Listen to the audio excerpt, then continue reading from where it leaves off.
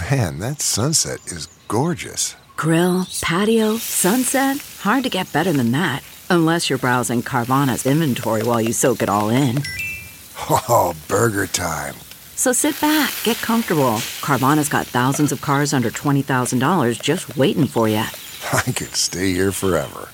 Carvana, where car buying meets comfort meets convenience.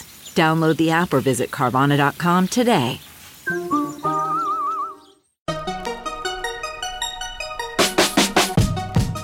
Welcome to the Tech Meme Ride Home for Wednesday, October 28th, 2020. I'm Brian McCullough. Today, does the iPhone 12 have a secret reverse wireless charging feature just waiting to be turned on? More signs Apple might also be building its own search engine. The headlines from today's Section 230 Senate hearing. Is the DOJ going to prevent Visa from acquiring Plaid? And how much would you pay Elon Musk to beam you internet from space? Here's what you missed today in the world of tech.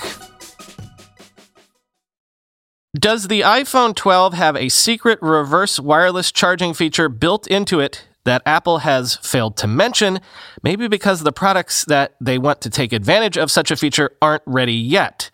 Quoting The Verge. Apple's iPhone 12 lineup has the ability to wirelessly charge an external accessory, according to a series of newly unveiled FCC filings that just went public yesterday.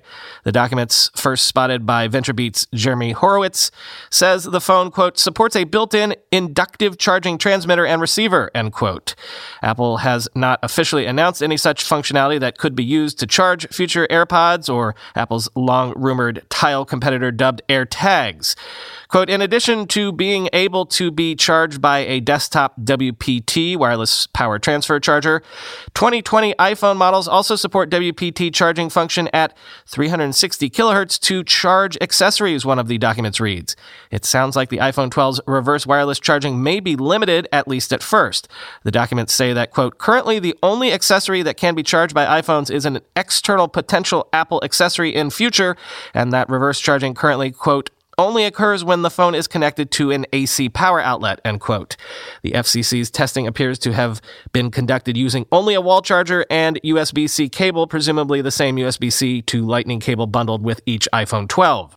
It sounds like the technology is meant to allow you to reduce the amount of charging clutter on a nightstand by, for example, wirelessly charging a pair of AirPods magnetically attached to an iPhone that's plugged into the wall. However, this may change in the future, as the document goes on to suggest, quote, future designs and accessories may support true portable use condition with the host-client pair able to be placed in a pocket or backpack, end quote. Didn't we just do a story about those next-generation AirPods seemingly coming down the pike? Pocket charging would be a killer feature. Your AirPods case stuck via magnet to the phone in your pocket. Not saying this would be possible, but what would be really wild is if it went both ways. We're assuming that you would use your phone to top up your AirPods, which only get, the 6 hours or whatever of usage. But what if you could do the reverse? What if your phone was running low on battery and your AirPods case was reasonably charged and you could use your AirPods to get a couple more hours out of your phone?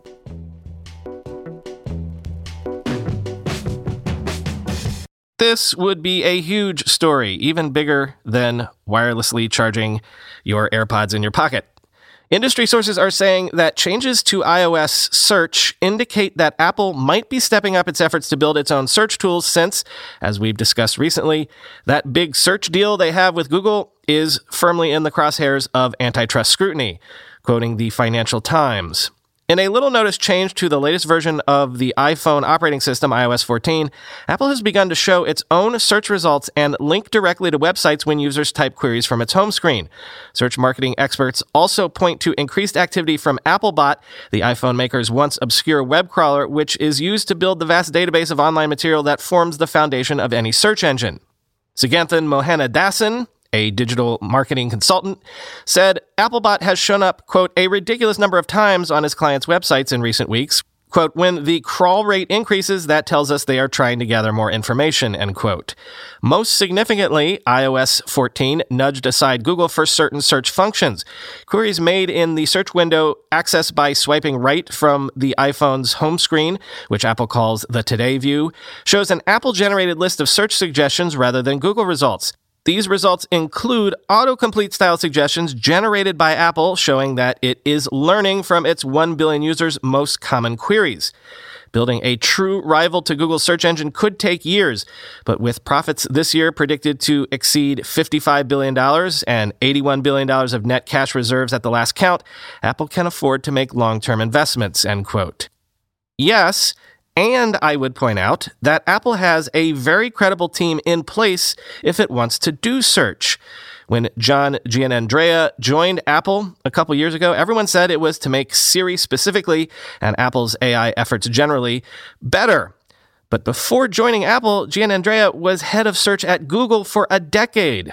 So, if anyone could do it, what would happen to Google if it lost the fire hose of search queries coming from iOS devices? Though one wonders in this environment if Apple could box Google out completely, as Benedict Evans tweeted, quote, "An Apple search engine is an interesting competition puzzle. What do regulators do if Apple tries to use its market dominance on the device, preloads, defaults, search boxes, data capture, to break Google's market dominance in search? How does market definition work here?" End quote. I wanted to cover today's hearing before the Senate Commerce Committee, talking about Section 230 protections for major tech platforms where Jack Dorsey, Mark Zuckerberg, and Sundar Pichai are all testifying. But 3 hours into this hearing, at the time of this writing, they are only now getting to the first line of questioning about Section 230. The rest of this has just been a lot of grandstanding by senators, more than usual, I'd say. Also, Wi-Fi and networking issues on behalf of the participants. The Republican senators are accusing the executives of selective censorship.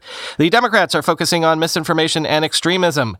Jack Dorsey is getting the brunt of the ire at this point. Mark Zuckerberg is sparring with Democrats over the upcoming election. And as per usual, Sundar Pichai seems to be laying back in the cut and avoiding most of the fireworks. In fact, from what I saw, the primary questions directed at Pichai had to do with the antitrust suit from the Justice Department, which wasn't even supposed to be the subject of this hearing. But again, this summary from the New York Times pretty much sums up the state of things, at least as I saw in the first 3 hours, and as of 1 p.m. Eastern, when I had to stop watching to write these words and start editing the show. Quote, "At a hearing to discuss the legislative options for updating Section 230, the liability protection extended to websites for content created by users, one subject was rarely discussed: Section 230. The questions from the Senate Commerce Committee to the chief executives of Twitter, Facebook, and Google ping-ponged from antitrust concerns, privacy measures, the demise of local news, and diatribes about politicizing the policies of content moderation. While there were many questions about specific decisions made by the companies to take down or keep up a piece of content, there were few questions about the consequences of the liability shield of Section 230 or how it might be changed. One exception came from Senator Deb Fischer, a Republican from Nebraska. She asked Mark Zuckerberg, Facebook's chief executive, about what changes he would like to see in Section 230 with regard to content moderation. He responded with a talking point. More transparency into how content was moderated would help to build trust among users, he said, end quote. Really quickly, Microsoft earnings. Q1 revenue up 12% year over year. Net income up 30% year over year. Intelligent Cloud revenue up 20% year over year. Microsoft is seemingly another story of cloud growth powering strong earnings for a major tech platform. Server products and cloud revenue were up 22%. Azure up 48%. Even Office 365 revenue up 21%. But Microsoft might also be a story of doing well in COVID times, right? Microsoft Teams passed 115 million daily active users, up more than 53% just since April.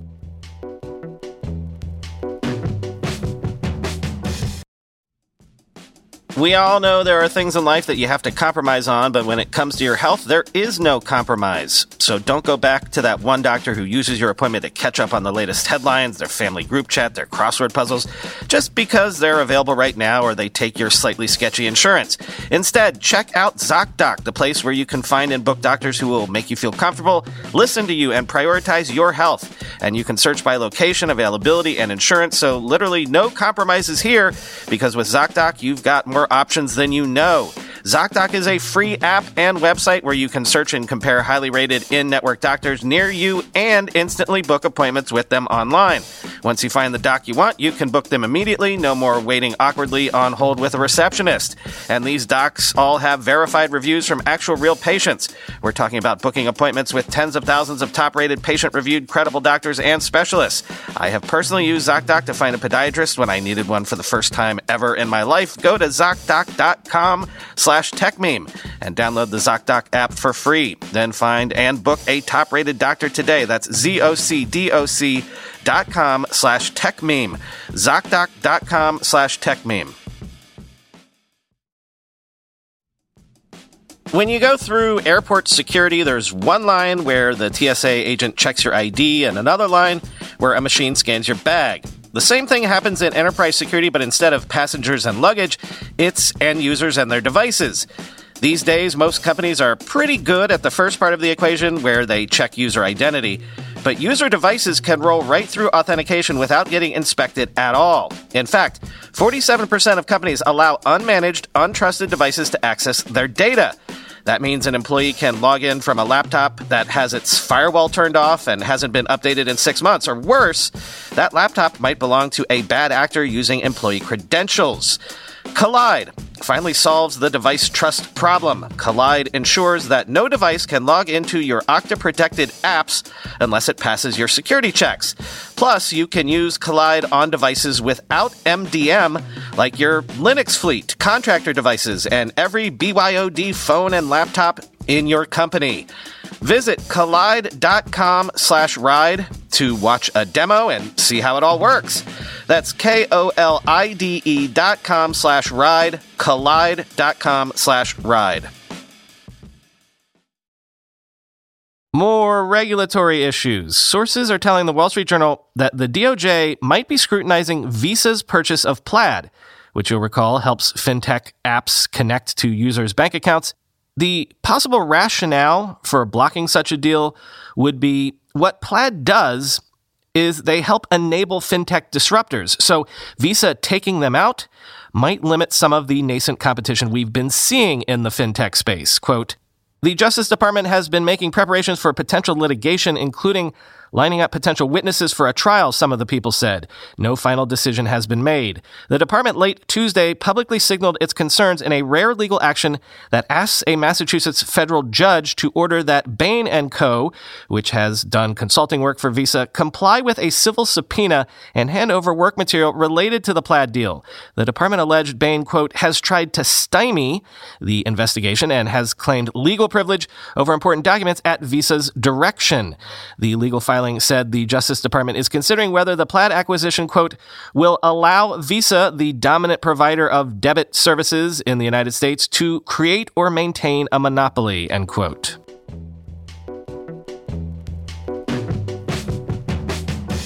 How much would you be willing to pay SpaceX to beam internet to your house from a satellite? Well, according to an email seen by CNBC, when the Starlink satellite service goes live, SpaceX thinks you'll be willing to pay $99 a month for internet from space, after a $499 upfront cost to order and set up special Starlink hardware. Quote, SpaceX is expanding the beta test of its Starlink satellite internet service, sending emails on Monday to people who expressed interest in signing up for the service. Called the Better Than Nothing beta test, according to multiple screenshots of the email seen by CNBC, initial Starlink service is priced at $99 a month, plus a $499 upfront cost to order the Starlink kit. That kit includes a user terminal to connect to the satellites, a mounting tripod, and a Wi-Fi router. There is also now a Starlink app listed by SpaceX on the Google Play and Apple iOS app stores. Quote, as you can tell from the title, we are trying to lower your initial expectations, the email said, signed Starlink team.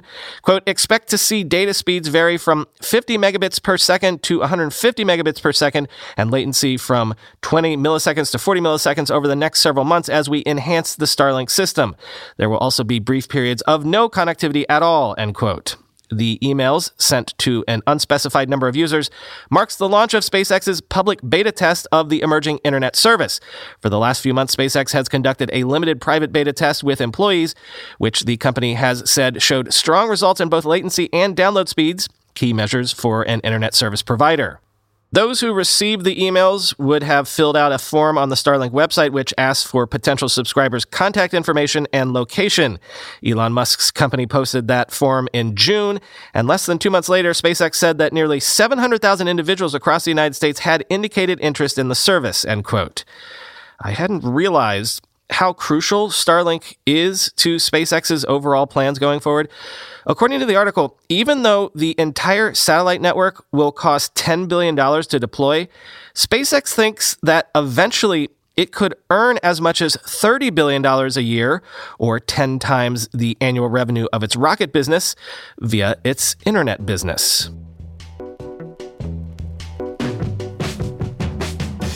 Let's end with an interesting raise today. I believe we talked about Whoop before.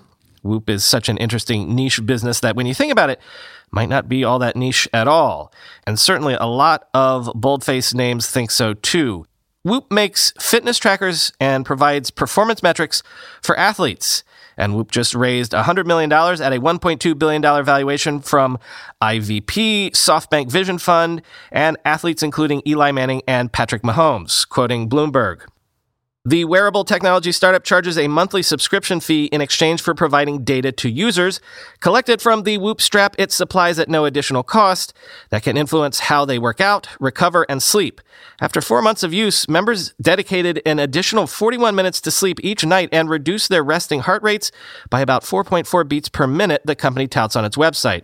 Quote, Whoop data shows users are making different lifestyle decisions such as consuming less alcohol in order to improve quality of sleep, said IVP general partner Eric Liaw, who has joined Whoop's board. Both he and Ahmed referred to the company's hyper-growth, but declined to provide specific information on Whoop's subscription base or other metrics.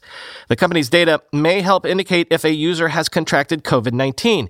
In June, despite not experiencing other symptoms, professional golfer Nick Watney sought a test after Whoop data showed his breaths per minute were elevated. He tested positive for the virus and ultimately withdrew from the RBC Heritage.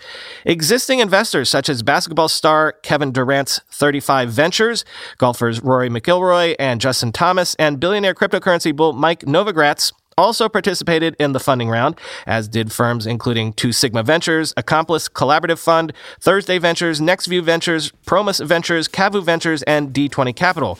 Earlier investors who didn't join this round include Twitter CEO Jack Dorsey and Moose Partners, which manages the wealth of the brothers who own the luxury Chanel empire, Ahmed said, end quote.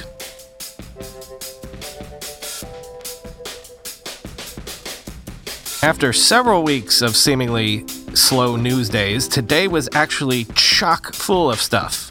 Tried to fit in what I could, and I still ended up cutting like 4 stories for time. And I didn't even wait around for that AMD GPU event today, where they're apparently going to unveil new Radeon cards, which have real-time hardware-accelerated ray tracing. I guess we'll get to that tomorrow, maybe. Talk to you then.